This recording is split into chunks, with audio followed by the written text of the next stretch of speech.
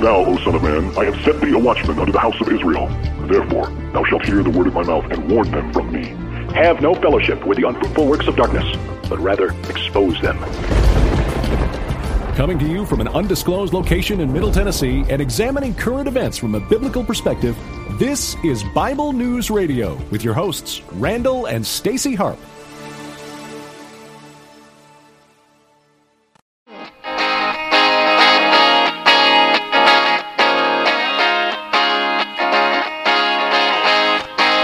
Oh, hey everybody.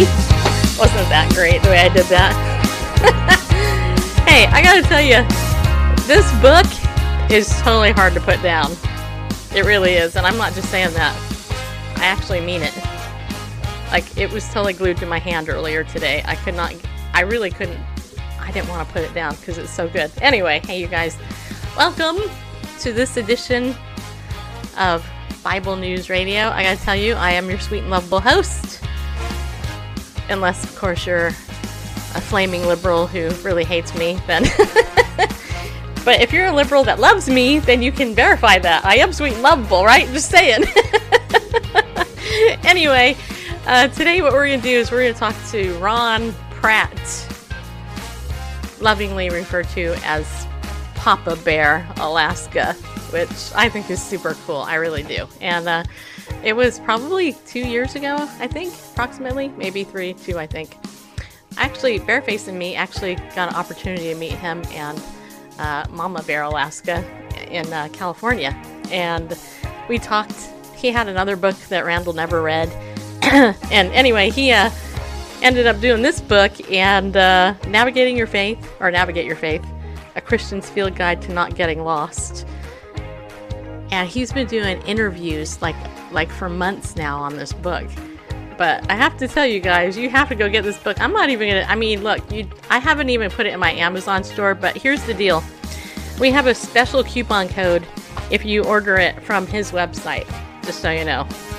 Right? You can go to papabearalaska.com, and if you use the coupon code NAVIGATE, you can save 20% on this book. So if you already ordered it, oh well, that's okay. I'm glad you got it. But you can save 20% if you use the word navigate at papabearalaska.com.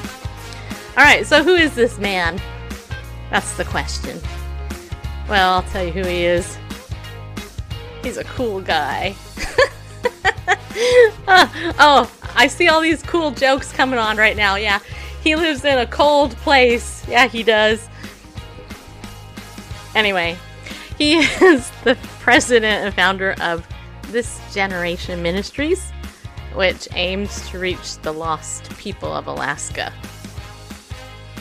Yep. Anyway, so here's the thing. I could say a whole bunch more, but I'm not gonna, because you know what? Honestly, I don't read bios that well, and you guys really don't need me to tell you who he is, especially on Periscope, because he's a gold star Periscoper. And he has come to our lowly little bronze star Periscope. Yeah, he has. Yeah, he has. I'm honored to have another gold star Periscoper on the show. Say, hey, Papa Bear, come on. How you doing, bud? Great to be here. Thanks for having me. I think I'm getting reduced to an aluminum star. Are you? Yeah. Or maybe tinfoil. Oh, I'm the silver star? Yeah. It's inevitable. It's going to happen. Well, hey, we could start there, but instead, before we get into the politics of, social media, I would love it if you, because there are some people who don't know who you are, because they probably don't stay up and watch you, because you broadcast at a different time, don't you? Usually, yeah, usually. So what time is it there for you? Okay, so right now it's a little after 1 p.m. So we're between California time and Hawaii time. Okay, so you're 3 hours behind me. Yeah. Oh, okay. Yeah, so Pacific time, West Coast is an hour ahead of us, and Hawaii, where Greg is an hour behind us. Yeah. Well, I personally wish that I could go to Alaska someday. It's amazing. That's what I hear. Yeah, really amazing. Yeah. So so tell us a little bit about your family, about you and stuff. So for people who don't know you, I mean, they will definitely want to watch you, I'm sure, but Well, I've lived kind of two lives simultaneously. One being an outdoor enthusiast and living off the land and hunting and fishing and trapping, and also raised in a minister's home. So I was a PK and grew up in that environment. So I've actually been in professional youth ministry for, well, longer than we've been married, which will be 33 years next month. Wow. Congratulations. Yeah. And we've lived over 20 years in Alaska, so it was really easy. People say, well, what was it like going from Northern California to Alaska? And it was a step up for me, and getting used to the environment was, it's kind of like your niche. If you're a city person and that's your niche, you fit in and you feel at home. I feel at home out in the woods with the bugs and the bees and the bears. Well, I can tell you it's really weird because I get it. I moved from Southern California to Tennessee, and Tennessee is beautiful. But it's the allergy capital of the country, and that's not a lie. Everybody that comes here says that. I mean, we're like in this basin here, and there's so many memes and jokes about allergies in Tennessee. But I'll tell you what, I would probably never move back to California, even as much as I love my friend Jennifer, who lives there. Yeah, who I just visited. Certainly got its issues. Well, yeah, it does. The government, for one, but anyway. Yeah. No, I don't like bugs. I murder them, just so you know. Yeah, it's crazy because Alaska's always had the highest gas prices in the United States, even more than Hawaii. And not anymore. Now it's California. Oh, yeah. Their gas prices are higher than ours. It's like, that's ridiculous. Yeah, it's over $5 now. That's just crazy. Yeah. Okay, that's crazy. So Alaska, though, is, at least for most people, is known because you can go to a cruise on Alaska, and Sarah Palin made Alaska super famous. I think. Yeah. Have you met Sarah? Just curious. She's awesome. She's an awesome lady. Got to know her, my wife and I did, when she was governor. She did a phenomenal job as governor. Prior to her, there was not a governor that did such great improvements economically in our state. The governor that after her was fantastic too, Sean Parnell, and he's a good friend as well. But if you met her, you'd like her. I don't care what side of the political fence you're on. And I know that the left has to hate her. They don't know why. They just have to. But if you met her and her family, you're like, wow, these are real people, real Americans, legit, hardworking. And I'll tell you, the first time we met her was at a event as when she was governor. Saw her 2 years later. Now, we only met with her for maybe 10 or 15 minutes, my wife and I, talking about what we do in Alaska. 2 years later, I ran into her, and she called us by name and asked us specifically about how things were going with our camps and our ministry. That says a lot. And I don't know, there are not too many politicians who can do that, because she's not a politician first. She was a resident, a mom who was tired of seeing things go the way they were, and she got involved. Yeah. And real people. Well, I like her because, she speaks my lingo, she doesn't like pull any punches, and it cracked me. I didn't vote for McCain. I voted for her. Right. I hate to say it, but just saying. Anyway, yeah. So in Alaska, okay, so you've been in youth ministry for longer than you've been married, which is impressive. Yeah. That's pretty cool. All right, so let's talk about your book, because this book is awesome. And you even told me it would be. You told me I had to read it, which I told you that no, I wasn't going to read it because I don't read all my guest books, just so you know, but I try my best. And I want everybody to know I read half of it. I did. And I definitely want to read the rest because it's super good. And I have to tell you, I have all these notes here, personal notes, not any cheat sheet notes, right? That you usually get with a press kit. Right. So let's jump in, because we have only an hour, and I know already because I've read so much of this, it'd be easier to go over an hour. But anyway, Okay, so how did you get into writing? I mean, well, that's actually an easy answer, and it's a question I get a lot. In fact, especially from other authors, or sometimes I go and to do workshops, and people think I went the typical route, that I aspired to be an author. I went to school and took some classes on writing. Here's the truth. I completely failed in academics in school. I just barely made it through the public school system, which tells you a little something. It was just very difficult for me. I hated reading, and the thought of writing was like torturous. And so I never aspired to be a writer. Was told by teachers I would never amount to anything, told them I wouldn't be successful. I was stuck in special classes often because they said I was unteachable, couldn't learn. And so I really struggled from a small kid all the way up through high school. And so getting out of school was like an event. I'll never go to school again kind of thing. And never had a problem with working, but had a problem with schooling. So I never aspired. I don't have that typical story where I aspired and then I took classes, never took a class on writing a book or anything, and never desired to. And literally several years ago, the Lord woke me up at 3 a.m. and very loud, like as if it was a speaker in my room, but I know it was resonating in my head, said, "You're an author." And I jumped up in bed. I sat up, and I just knew I was supposed to declare it, even though it went against my grain. And so I spoke really loud, "I'm an author." And my wife woke up and she goes, "What, honey?" And I go, "I'm an author." And she goes, "That's nice." And she went back to sleep. And but when I said that, there was literally a download. And I jumped up and started writing my first book that was published. The one, you said your husband didn't read. I know. Which is Mission Accomplished. And that book is now used as curriculum in a Christian university for a missions degree.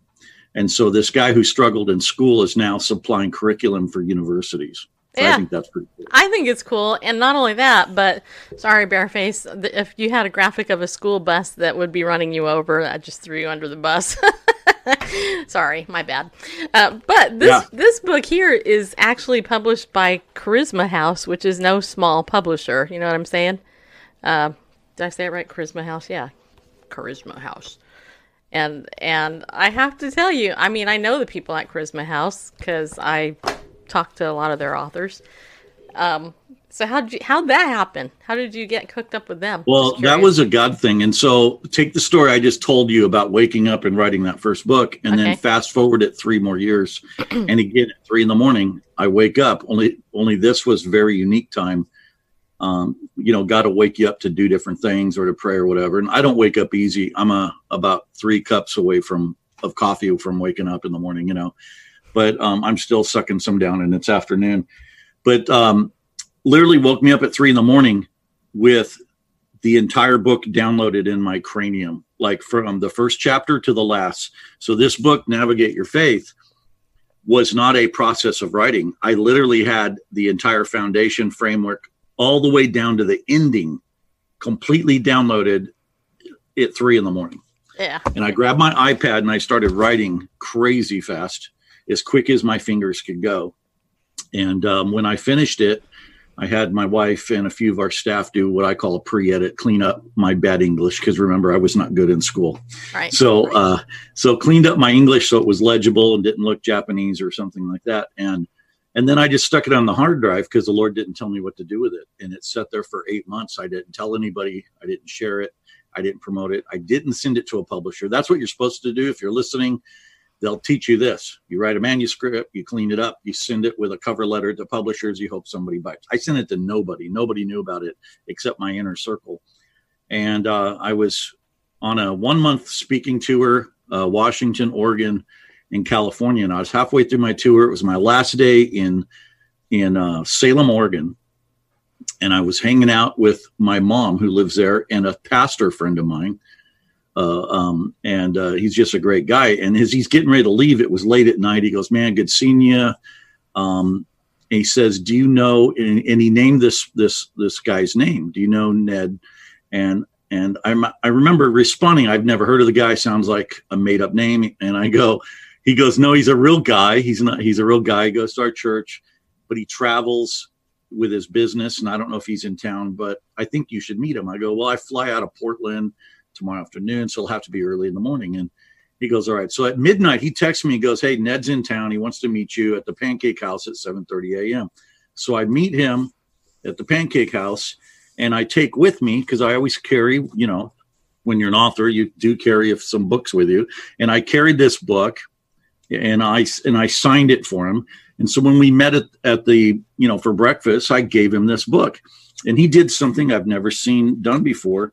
He started reading the endorsement pages. Nobody does that. Nobody reads endorsements unless you're in the publishing world. Right. I do. I read them. Reading, and he goes, this guy, Dr. So-and-so, this professor, this pastor. And he's going through, because I had some pretty big hitters write endorsements. And I'm thinking as he's asking me, you know him? How do we know the same people? That's crazy. And so then he proceeds to tell me what he does. He is a salesman for Charisma House, lives in Salem, Oregon, has worked for them for 16 years. And he goes, what else have you written? I go, well, I wrote this book 8 months ago. I finished it, and it's sitting on my hard drive. And I just tell him an outline of what the story. He goes, wow, that sounds intriguing. Can you send me the manuscript? So I sent him the manuscript. I didn't hear from him for 3 weeks. Midnight, he calls me. He's crying on the phone. He says, I'm halfway through your book, kind of like you are right now. Mm-hmm. And he says, I'm halfway through your book, and this book will change how my family lives. Good. And this is from a strong Christian family. And he goes, this will change how my family lives. And it hit me. I'm like, wow, you're telling me this book, you just read this rough manuscript, and it's going to change how your family. And he goes, it's going to take a miracle because you're a nobody, but let's go through the process. He was honest. I know. I love it. In the public, and when you're talking about publishing, right? I'm a nobody, but that apparently is changing. So, to God, you're all somebody's people, but maybe in a certain realm in the world, you're nobody, and that's okay. Don't get uptight over that. So I recognize that. And so we went through the process, and through a series of miracles, literally several hundred books for that season were manuscripts, I should say, were presented. Of all of them, the company only picked one book to write a contract with, and that was mine. And so it was miraculous. So from a contract and go to there, and there's more miracles attached to that, but it's been really amazing. And what's really amazing is the testimonials I'm getting from people I don't know, emails from people who are blue collar and salesmen and pastors and business people and whatever, but they're sending me, really intense messages, and saying, wow, this part of the book literally brought healing to me or got me looking at something completely different. And I'm not going to be doing this anymore, or I'm going to go pursue this because of this book. And I'm like, wow. Yeah. And just drawing people closer to God. See, and that's so cool. And the reason I'm laughing is because for 15 years I've done broadcasting, and I have read a lot of books. And this book kept my attention, first of all, but anybody who's honest, and now that I know your background as a PK, you've seen this, right? So, the book starts out, everybody, it's a story. It talks about the Christian family. And what Papa Bear does is he's talking about Jason and Cindy, who are married. They're a Christian family, and they go to church. Right. But the Super Bowl or some NFL game, let's say, I don't know if it's a Super Bowl, right? It's Super Bowl? Or anyway, some important football game is on, and so they hope that the pastor doesn't go overtime because it's so important for them to get home for the football game. Anyway, and so it starts there, and, as I'm reading this, I'm laughing because I'm like, oh my gosh, boy, did you nail that? The whole culture. So I wrote notes. In fact, you wrote a couple of things here, and one of the things that leapt out at me was when you wrote that the spirit of entertainment you believed is really the the widespread addiction of the church. And that's not word for word, but it's paraphrased, of course. And and one other line that was in there was that you wrote, nothing is worse than mixing church with your personal life.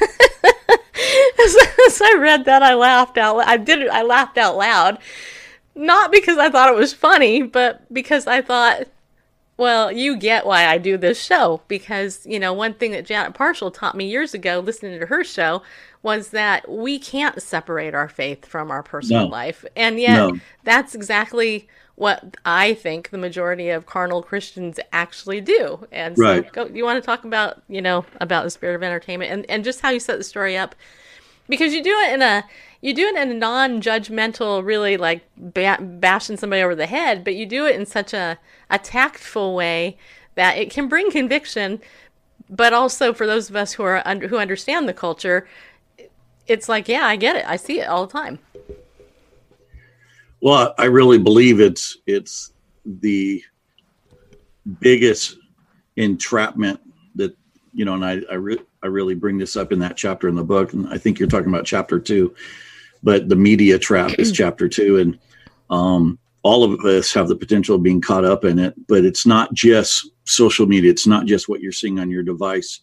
It started way before there was these smartphones and devices. That didn't cause it. All that did was create a new avenue and a new highway and a new access. So the problem was already there, and you could say it's started in a theater, but it didn't even start there. I think it started before there were theaters. I think a spirit of entertainment is really the concept of self. So I'm going to church, better make it entertaining to me, because I'm going to critique the service, and I'm going to give you 1 to 5 stars, and that's going to affect whether I come back or not. And I often wonder if the 12 disciples initially, sit down with little scorecards, and Jesus just gave a sermon. He's sitting on the edge of a hill, and then they're like, I'll give him a 2.5 because I was a little offended, or I'm not really sure. He was a little too direct. I might only give him a 2, or that was a 4. That was pretty good. But, and in this concept that because it's in our culture, it's in our society, it's a critique. Right. We have game shows where you critique, and we critique ball games. But as soon as we take it into our relationship with God and other people's relationship with God, we have a tendency to critique. And really, critique sounds like a soft, painless word. But if you say criticize, which is really the foundation of critique, criticize or being critical, that's a problem. There's a place for being critical. If I cook a recipe, I'm very critical of it because I think I can improve on it. But that critical attitude that gets into the church, gets into the body of Christ, it starts with individuals. And it's, just say something people don't agree with on social media, and you'll see it from all. I expect criticism from the world. Sure. And this book wasn't written for them. This book is written for anybody who carries or adheres to the label called Christian, or that banner at some level. Yeah, there is. I'm going to read part of what you wrote because I underlined it here. You don't know if you see I underlined it. So you can see I underlined a lot of stuff. Like I said, this is one of these books that I'm definitely gonna think, because there's so many good. There's good stuff here. Anyway, he writes this in Growing Cold, and it says here, test this for yourself. Well, actually, I'll go up to the first paragraph above it. It says, I'm amazed at how aggressively some Christians defend what they love. I'm not talking about evangelism or a command of Jesus about personal preferences, habits, and worldly desires. Test this for yourself. Make a few posts on social media and watch the responses you get from Christians. To which I laughed when I read that, because I know exactly what you're talking about.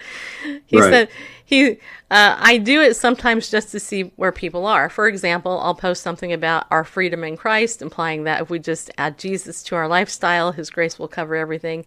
Positive reactions, amens, and thumbs up come rolling in.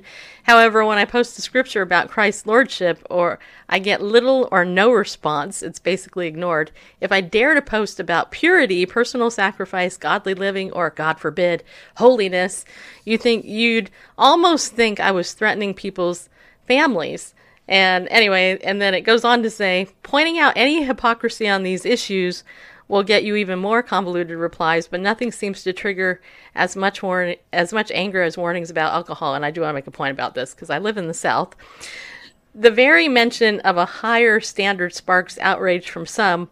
Why are they so ready to defend the, quote, innocence, unquote, of what I call well-marketed bottles full of decay?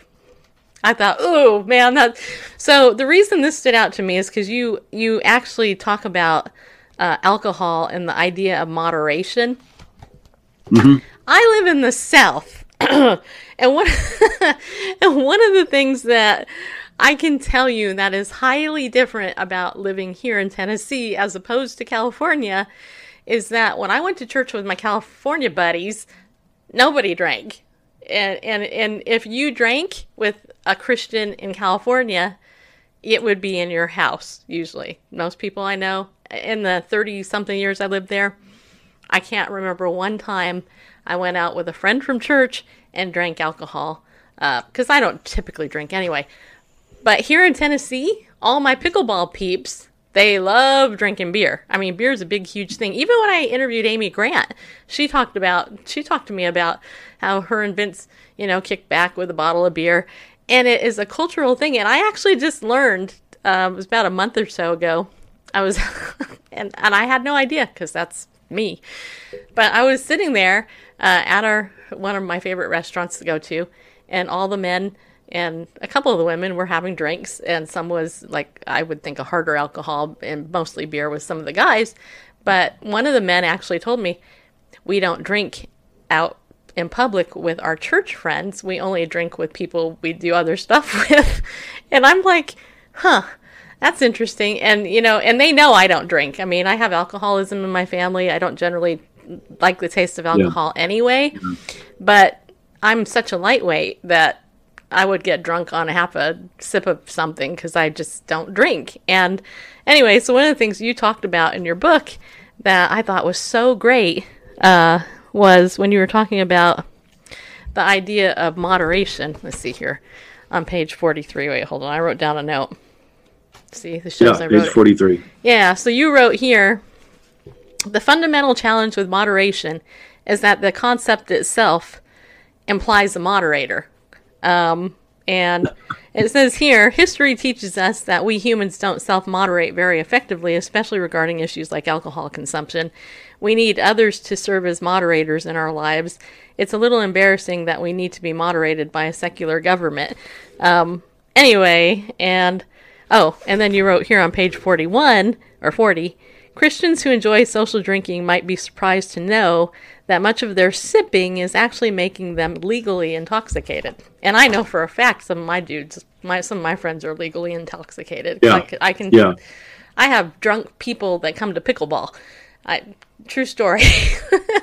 I don't know if they're believers, but I do know that some of my friends, I think they drink to excess, and then they kind of have to, step back. But address that issue, because first thing I want to say personally is I'm not condemning anybody for drinking, but I thought this was interesting how you brought it up, so it's all your fault, just so you know. Yeah. Okay?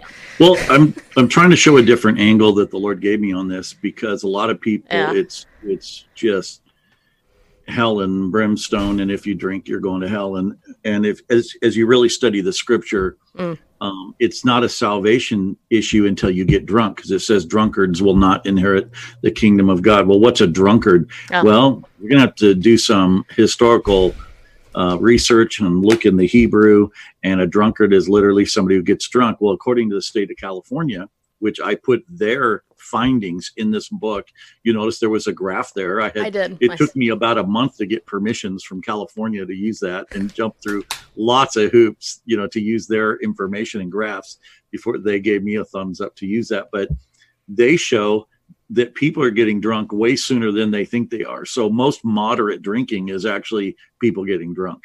According to them, anything that affects your ability to perform falls under drunk. And so from a scriptural reference, I think we've taken the word drunk and said that's only the guy on the street that's laid out and he just barfed and he's got a bottle in his hand. That's a drunkard, not me. I just get a little tipsy a few times a week. Well, who's more drunk, Right. What really motivated this is, and so a little background for people who don't know, in Alaska, we still do a lot of youth ministry and youth outreach, but most of our focus is suicide prevention. So we go into small villages, communities, we run winter camps, summer camps, all kinds of things, and we find hot spots where suicide's really bad, and we go and do preventive programs. And, we call it the one-step program, because when these kids step into the arms of Jesus, all kinds of healing takes place. And when you don't hate yourself, then you don't want to kill yourself anymore. And so we do a lot of that. But one thing in Alaska, 87% of our suicides are directly related to alcohol consumption. So wow. Alcohol obviously puts you in a state of mind that you would make a decision that you normally wouldn't. And so we got all these kids making a permanent decision for a temporary problem, and we're trying to give them an option out of that. And in doing that, so in that, we also work with a lot of adults because we work with their families, their uncles, their parents, and typically these are Native people, but not necessarily. They could be all different walks of people. But there's this one Native man who I've worked with for many, many years. I mean, probably since 2003 or 4, that lives on the Yukon. And I don't know how many times he's called me in the night with a gun to his head, and I've talked him out of it and prayed with him. I mean, and he and I are really close because of that. And he'll be the first to tell you that I'm an alcoholic, And so one time I was with him and he was sober. When he's sober, I use him at our camp, and he's an amazing artist and I use him a lot. And I just called him by name and I said, I have a question for you. You know how you call me and you ask me to pray for you because of your alcoholism? And he goes, yeah. And I said, if I drink just socially or just moderately, I use those words. If I just drank a little bit, would you still call me? And he stared at the ground for a while, and he looks up and he goes, no. And I go, why wouldn't you call me? He goes, because drinking is drinking. There you go. Those words hit me hard, because from his point of view, drinking is drinking. So if you drink just a little bit, how are you going to help me with my lot a bit? I think, and I read that, or a version of that. And I found it very impactful. Now, my friend Jennifer, who's in here, I think you're still in here, right, Jennifer? Anyway, she posted a comment here. She said, there's the mindset in California of not stumbling a brother for sure. And, and that's a great point, Jennifer, because Randall and I, we've often thought, do we drink in public? Because we're seen as leaders. But it's really weird because at least in Tennessee, we definitely stand out because we don't drink. But when you add the suicide thing on it, and then the other thing that you wrote about in your book was you were talking about how a pastor, if he drinks socially and then somebody comes up to him and he feels, oh, it's okay because my pastor's doing it, with that guy not knowing that he was he was set free from alcohol, and now he's fallen back into it, and yeah. So I think that it's we don't think about that, and I think what Jennifer said was actually important. The appearance of evil, which then actually can get into a whole other part of your book about Hollywood and movies. But I'd like you to address what I just said first. Yeah, and I've seen that literally happen.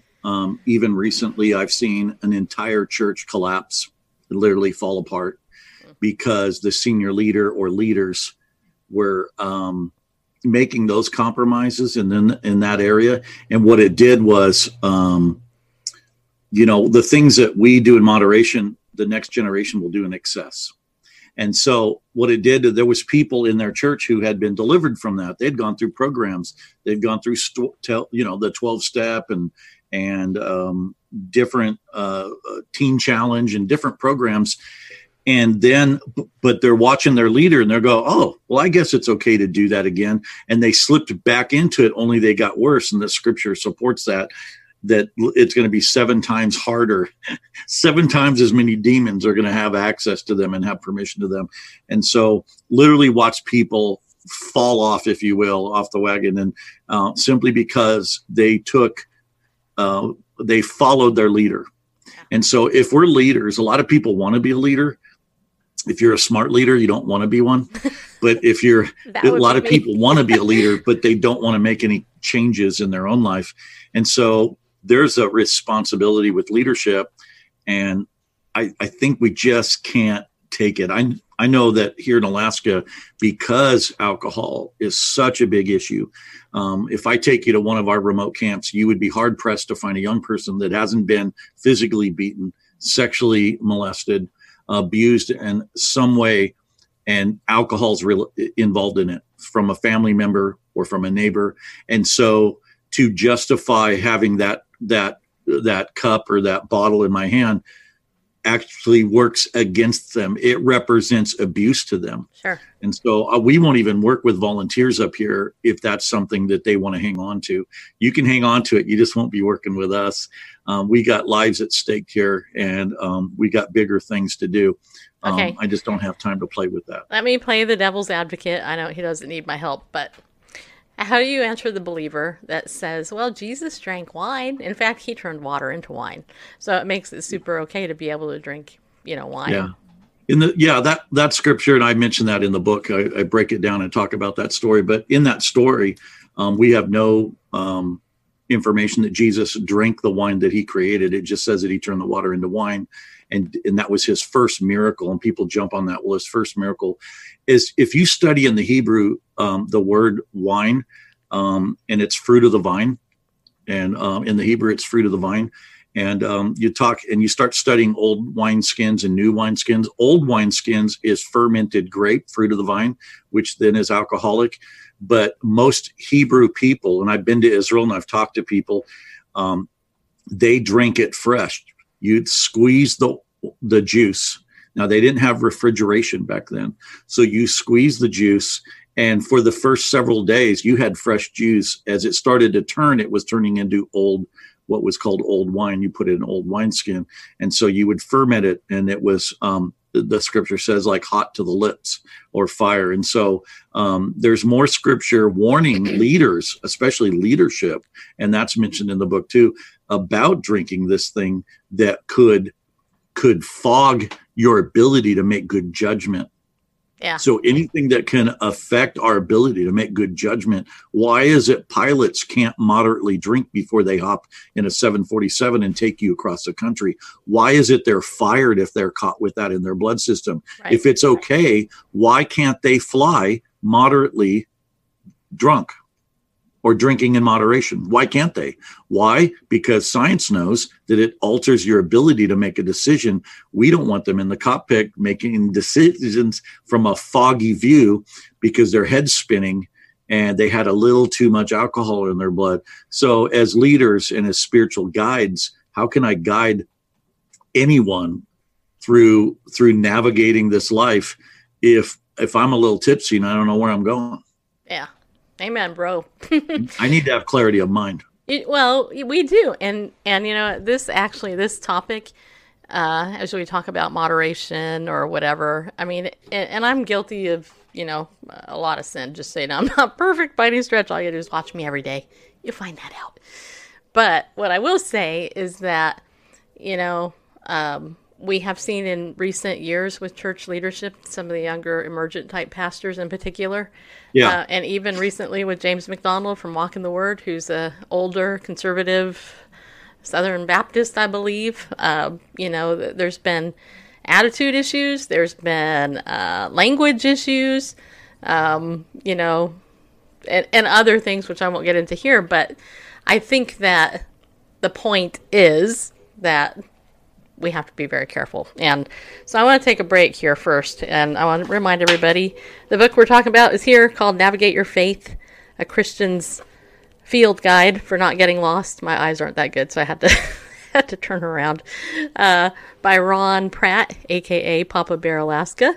And I have to tell you, if you guys go to, I have all the sheets here with all this special info on it. Wait, hold on a minute, I can tell you. Is it on the other paper? Yeah, here it is. My bad. Wait. Nope, that's not it.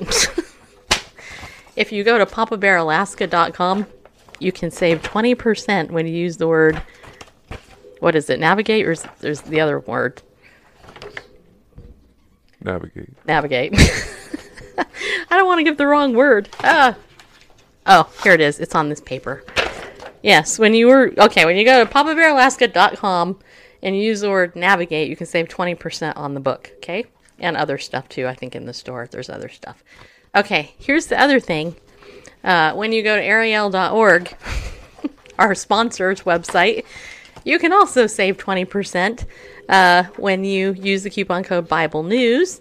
And right now we're encouraging everybody to get the book, The Feasts and Fasts of Israel. Yeah, we are. And we're also encouraging you to check out Camp Shoshana. We're going to go up there in the Adirondack Mountains during the summer, July 7th through September 2nd. You can go there. You can sit under some good Bible teaching. And seriously, you guys, hey, if you have the money and the time to do this, do it, man. It will change your life. It really will. So do that. If you like our show, what we do, you want to support it financially, then feel free to become a pillar of the community, not a pillager. You can go to BibleNewsRadio.com/give and give your best gift today. You can go there in all seriousness and donate to the show. Actually, you can do that. And we also offer Legal Shield and identity theft protection, which if you don't have, you should get, just because it's important to be as wise as a serpent and innocent as a dove. And one of the things I keep telling women in particular is, look, why wouldn't you want to protect yourself? You know, get the protection. It's not that expensive, and the benefit far outweighs the cost of it. So go to bit.ly/LOJ 2019 right there, and you can check it out. Okay? All right. So we have a lot to talk about, and I could easily do a longer show with Ron here. And we might go over if he can. But anyway. So here's the thing. Okay, so in this book, you talk about Holy Word or Hollywood. And I have to tell you, in your story of Jason and Cindy, as I'm reading through this, I'm laughing again. Not because it's funny, but because the way that you write the story is, I believe, really honestly true to many people's lives. And I made a commitment when I became a believer, when I was a Christian, when I was 13, 14 years old, that I would not see R-rated movies. I made this decision when I was a teenager, after I became a Christian. And my reasoning, Ron, was that if the world gives this rating an R, how should I, as a Christian? And I was 14 when I made that decision. Okay, I'm just making that point. Yeah. Okay. So, and I don't condemn people for it, but people are like, well, why don't you go see this movie? Why don't you see this? Blah, blah. And I'm like, because honestly, it's garbage. Why would I want to watch it? If the world says this is a R, what should I, as a Christian, say it is? And seriously, right? So you actually wrote here about the movie industry and what was it? Wait, I have it. Wait for it. The Hays Code. Yeah.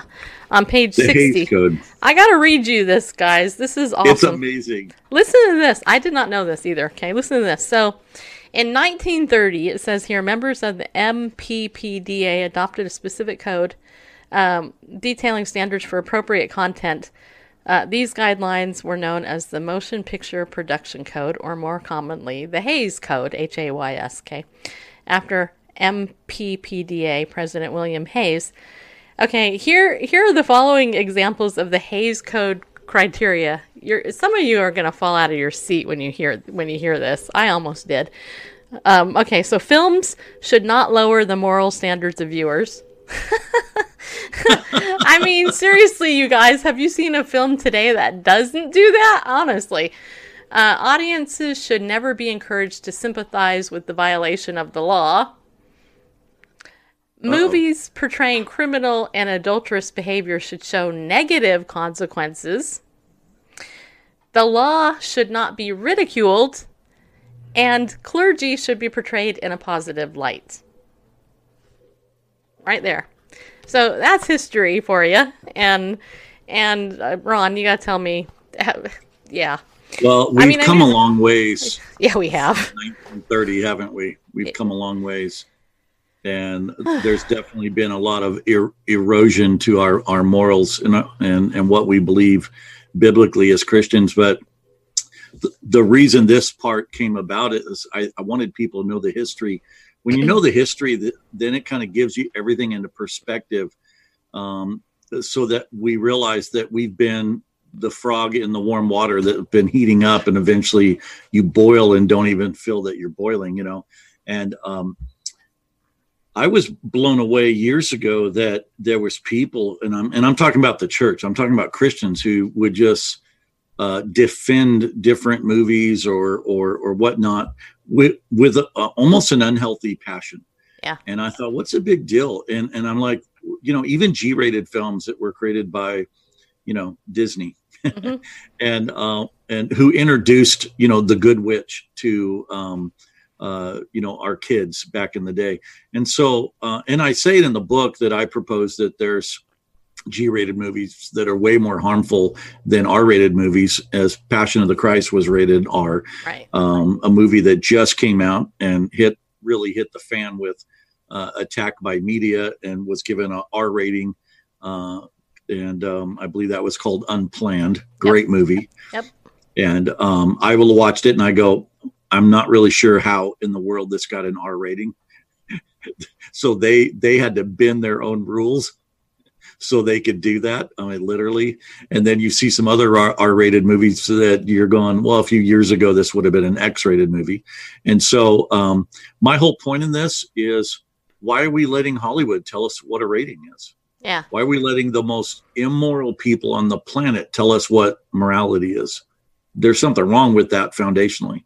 The irony of it all, even with the NC-17 rating, which is X, by the way, people, and isn't it interesting also when you think about it, even TV today, I mean, just regular TV shows, they've slapped that rating on there. Why? Because there was a slight outcry from the Ted Bears of the world, another bear, from Movie Guide and others who are like, hey, you know what, we can't, you cannot air this show before 7 p.m. or whatever it is, or whatever, it's like, yeah, it drives me crazy. I mean, I don't have Netflix. I use somebody else's very rarely, but anyway, I don't have it. I don't have Hulu. I do have Amazon Prime, but I don't watch it very much. I don't watch TV generally. I don't watch the news because it depresses me. It's super depressing. I read stuff on the internet primarily, and I do watch YouTube, but usually it's apologetics videos and stuff. So, that's my limited media intake, honestly, and people laugh at me. I have some good friends in social media that will make fun of me because I've never seen some movies, and they'll make fun of me because of that, and I'm like, whatever, I don't care, you can make fun of me if you want. I don't have that garbage in my head, and I don't want it in my head. I don't need it in my head. I already have enough of my own stuff in my head that I don't need other people's stuff. Right. So how do you, okay, so what's the answer there, as far as media? Because clearly we're on the same page, but how do you, like the example you give in the book, Jason and Cindy go to a movie, and Jason is enjoying the movie, and then another church couple gets up and they leave the movie, and see, I did read it, just so you know. You did. So they leave the movie 15 minutes later, and then those two basically have this discussion about, how come they left the movie? And Randall and I have done this, by the way. We've gone to movies and we've gotten up and left. Yeah. So. I think that's something we have to start doing. We have to start walking away on a personal level, not wait for a movement. We make our own movement.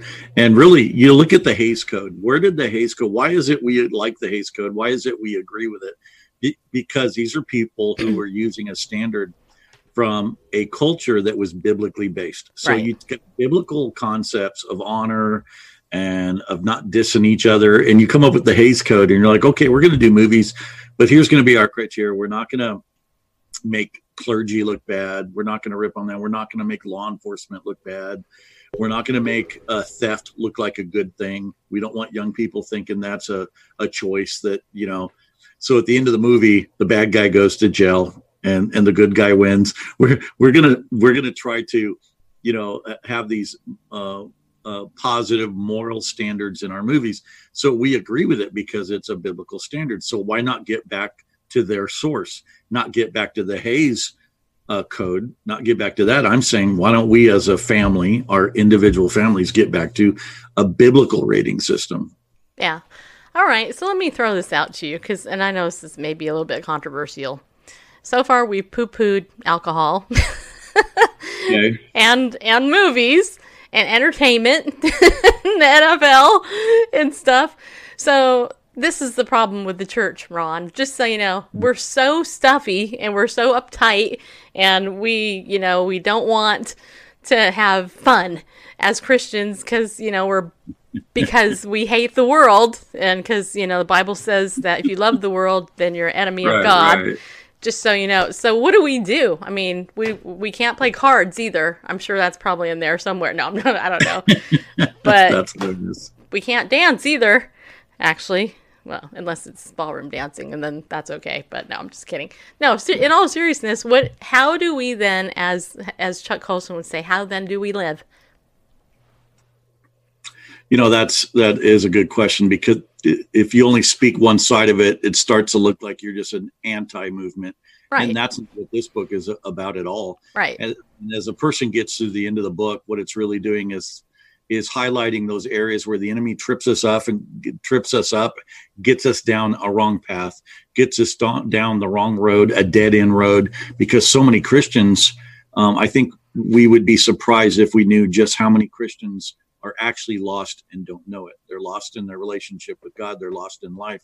They're lost with purpose, or they don't have a purpose, and they're just going through the motions and going to church and whatnot. And so, but the answer to the question that you have is, we become the entertainers and not the entertained. We become the uploaders and not the downloaders. We become the person who's creating influence and not being influenced. Does that make sense? And so just the other day, I was talking to my son, and I was crunching my social media, and I'm trying to see where my notes are, but it was something like, I added up all my social media platforms, everything I could, and I added every number in total who I was following and every number of followers. And I came up with, I think it was just shy of 300 to 1. So it was like 290 something to 1. So for every 290 people, let's say I'm following one person. So I think if you take your average person, especially your average young person, you're going to find a flip side of that. For every one person that follows them, they're probably following 300 people. And meaning the influence on them is greater than the influence they're having. Does that make sense? Yep, it does make sense. I'm not anti-social media. We're using it right now. And I talk about that in the book, and I've taught, workshops on it. So, in fact, I just recently did a live Facebook to leaders and church leaders and pastors saying one of the reasons that social media platforms are so wrecked and biased and evil is because we've been just watching it happen, and we've not been involved, and we've not joined in. We're coming in on the tail end of this as believers, as faith-based people, and then we're wondering why we're rejected. So why didn't we see this coming? Why didn't we have the foresight see this coming? And why didn't we dominate Twitter 10 years ago? I can tell you why, because the National Religious Broadcasters leadership are old. And I'm saying this out of the utmost respect for my fellow old people, because I'm old too. No, I'm just kidding. I'm not that old. But what I will tell you is 15 years ago, when I started my show under a different name, Active Christian Media, it was actually Minded Media first, then Active Christian Media, and then On the Wall Radio, and now it's Bible News Radio. We finally found our name. Yes, I am old, Jennifer, but you're older, just so you know. Anyway, but I remember going to the National Religious Broadcasters NRB convention, which is the largest convention for broadcasters and Christians in the media. And Wow. and Bareface can verify this. We were doing interviews, and I had the ear of Janet Parshall and others who were on their corporate board, or whatever they call it, their executive board. And I went to them and I said, you know what? I want to teach a workshop on using social media, on Twitter, on podcasting. Okay. Yeah. It wasn't until almost 3 years later that they had somebody come in and actually address these issues. And and what really was annoying to me is, as probably 10 years into doing my podcast, it was finally 10 years later, the Christians decided to finally do their broadcast on podcast. And I'm like, welcome to the 21st century. Hey, yeah, it's nice to you archaic 70 and 80-year-olds who are running this media the way that you are. You're totally losing my generation, which is just below yours. And now, if I had children, my children, you know, they've had a pacifier, and electronic pacifier, so to speak, since they were born, you know. And now NRB is finally kind of catching up, but it drives me crazy. And that's the biggest issue right there. I helped Janet Parshall with her own Twitter account. I actually owned the name Janet Parshall on Twitter, you guys, just in case you didn't know this, because I helped her build it.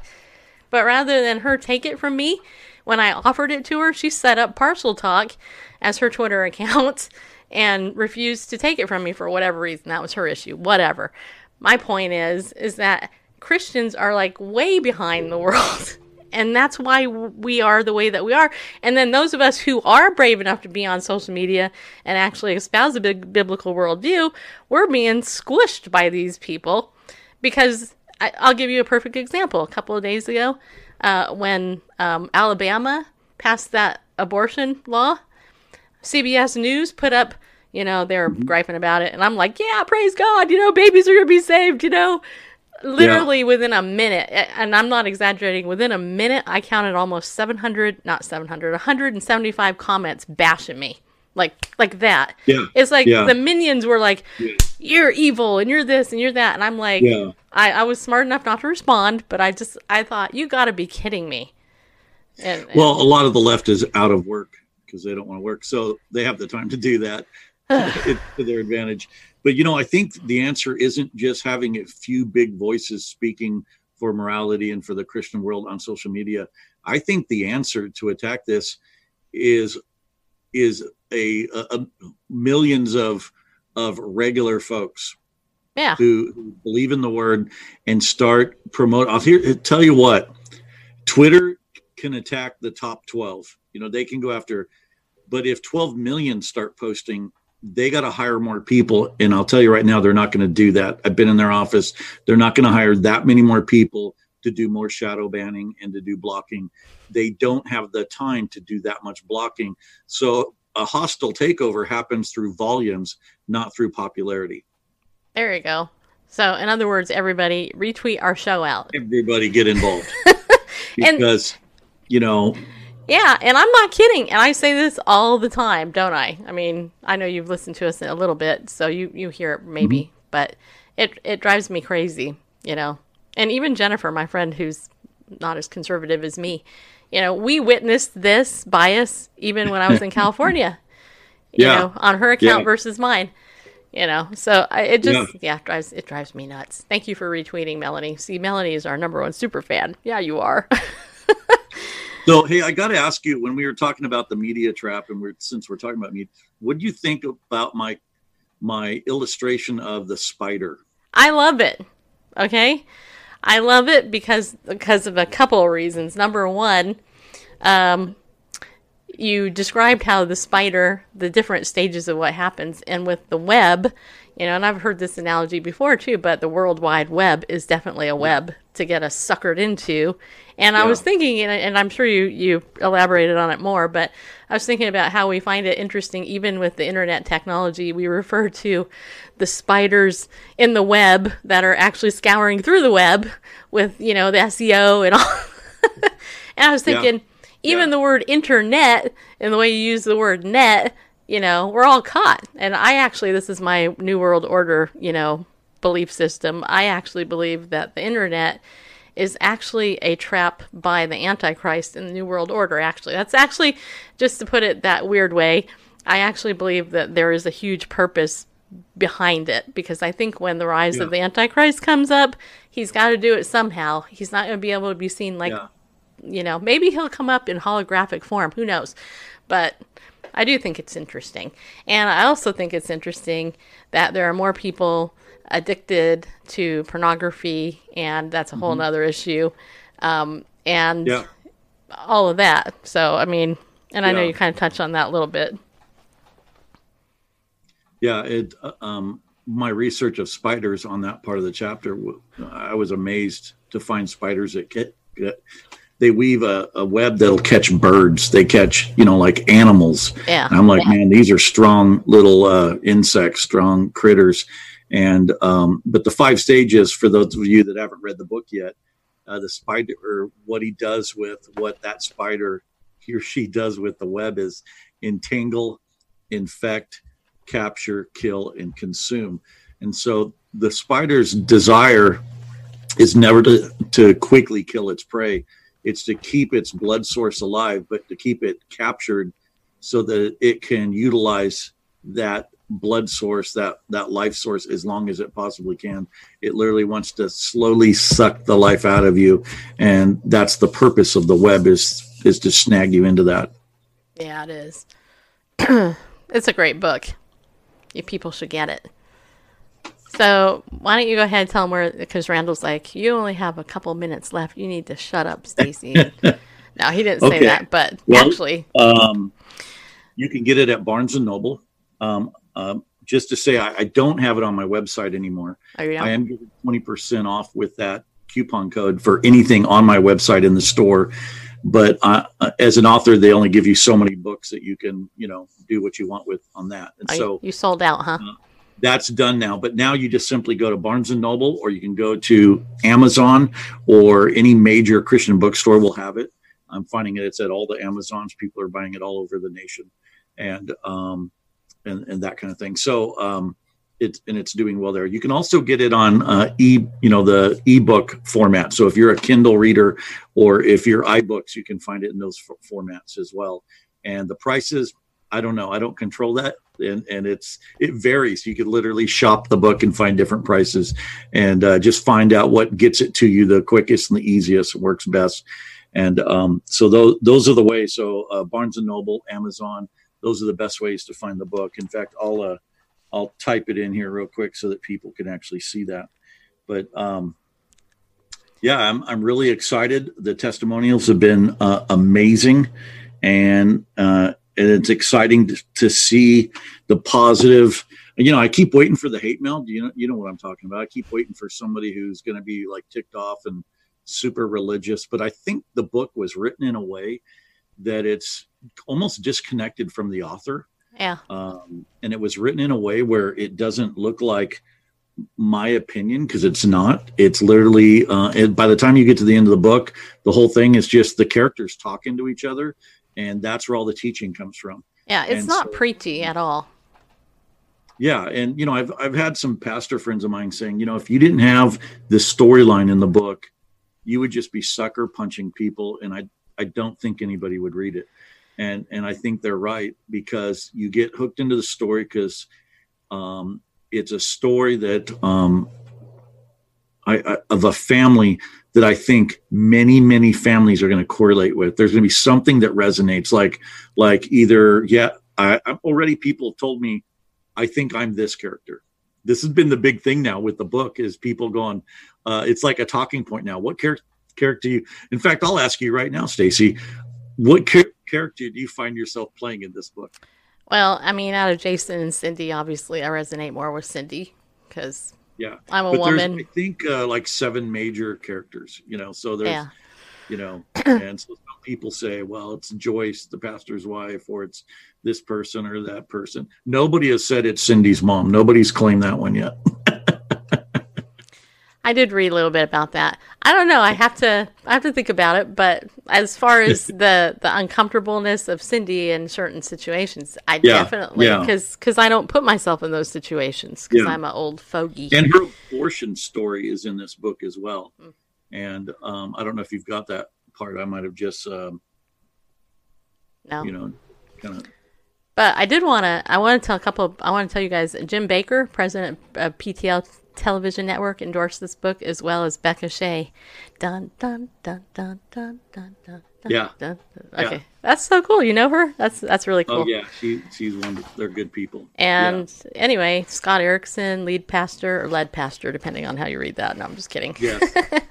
People's Church, Salem, Oregon. And some other people, Dr. Wade Goodall, Executive Director of Compassion Consortium, Convoy of Hope, and Strategic Pastoral Advisor for Focus on the Family. I actually used to work at Focus, by the way. Oh, cool. But they endorsed this book, and if you had asked me, I would have. But you know what? Honestly, nobody knows me, so it's like, whatever. Yeah, but you're endorsing it right now. I am. You endorse it. Okay, we'll post that endorsement. I will. I'll write a review on Amazon, too. Yeah, that would be great. Amazon has really cracked down, and I've had so many people email me or send me messages saying, hey, it won't let me post, whether if you're connected to me in any way, it seems to throw up a red flag. If you're a family member, they don't want you involved. It's just really interesting, and I don't know why. I don't know the history of it, but getting the quick 50 reviews isn't easy anymore. Right. It's really hard. So well, and Amazon has got their hands in some very liberal political things that are squelching what you are trying to do. So that's not surprising. Just I think you're right there too, and I'm not sure how they do that with their analytics, but there's a way to it. But one of the fun things about this book is talking. As chapter 12 was really talking about hearing the voice of God. And I think people are going to be so encouraged when they read that. There's also a grisly story in there that you're going to read about. So I'm not going to tell you what happens. Okay. But I think people are going to be really blown away at the story of this family, as well as some of the stories and life experiences I've had in the process, in this case, learning God's voice. It's really exciting. Yeah. Hey, you know what we should do? Have you come back and talk more about it. Let's do it. Yeah, I think Let's we should do it. that. Maybe we'll talk about the other half of the book when you finish it. Okay, that sounds like it's a deal. All right, everybody. Hey, Papa Bear Alaska, superhero, not a paramedic. He's a Papa Bear. He's in Alaska, and he's a Papa Bear. Yeah, he is. That's right. He has a couple of great books. Check them out, okay, everybody. Tomorrow, I may not be doing a show because I'm going to meet my dear precious person that helped me through my life who's in town. So I will text you list to let you know if we're going to do a show. Right now, I'm not planning on it. If it turns out we get home in time to really do some preparation or something, we will. But I think as of right now, we are not going to do a show tomorrow, just so I can keep my day completely open and have a day off with a woman who invested 13, 14, 15 years of her life with me behind the scenes to bring this great half-finished product to you today. So, in all seriousness, I hope you have a good rest of your day. Remember, be bold, stand up, people, and go with God, because He loves you.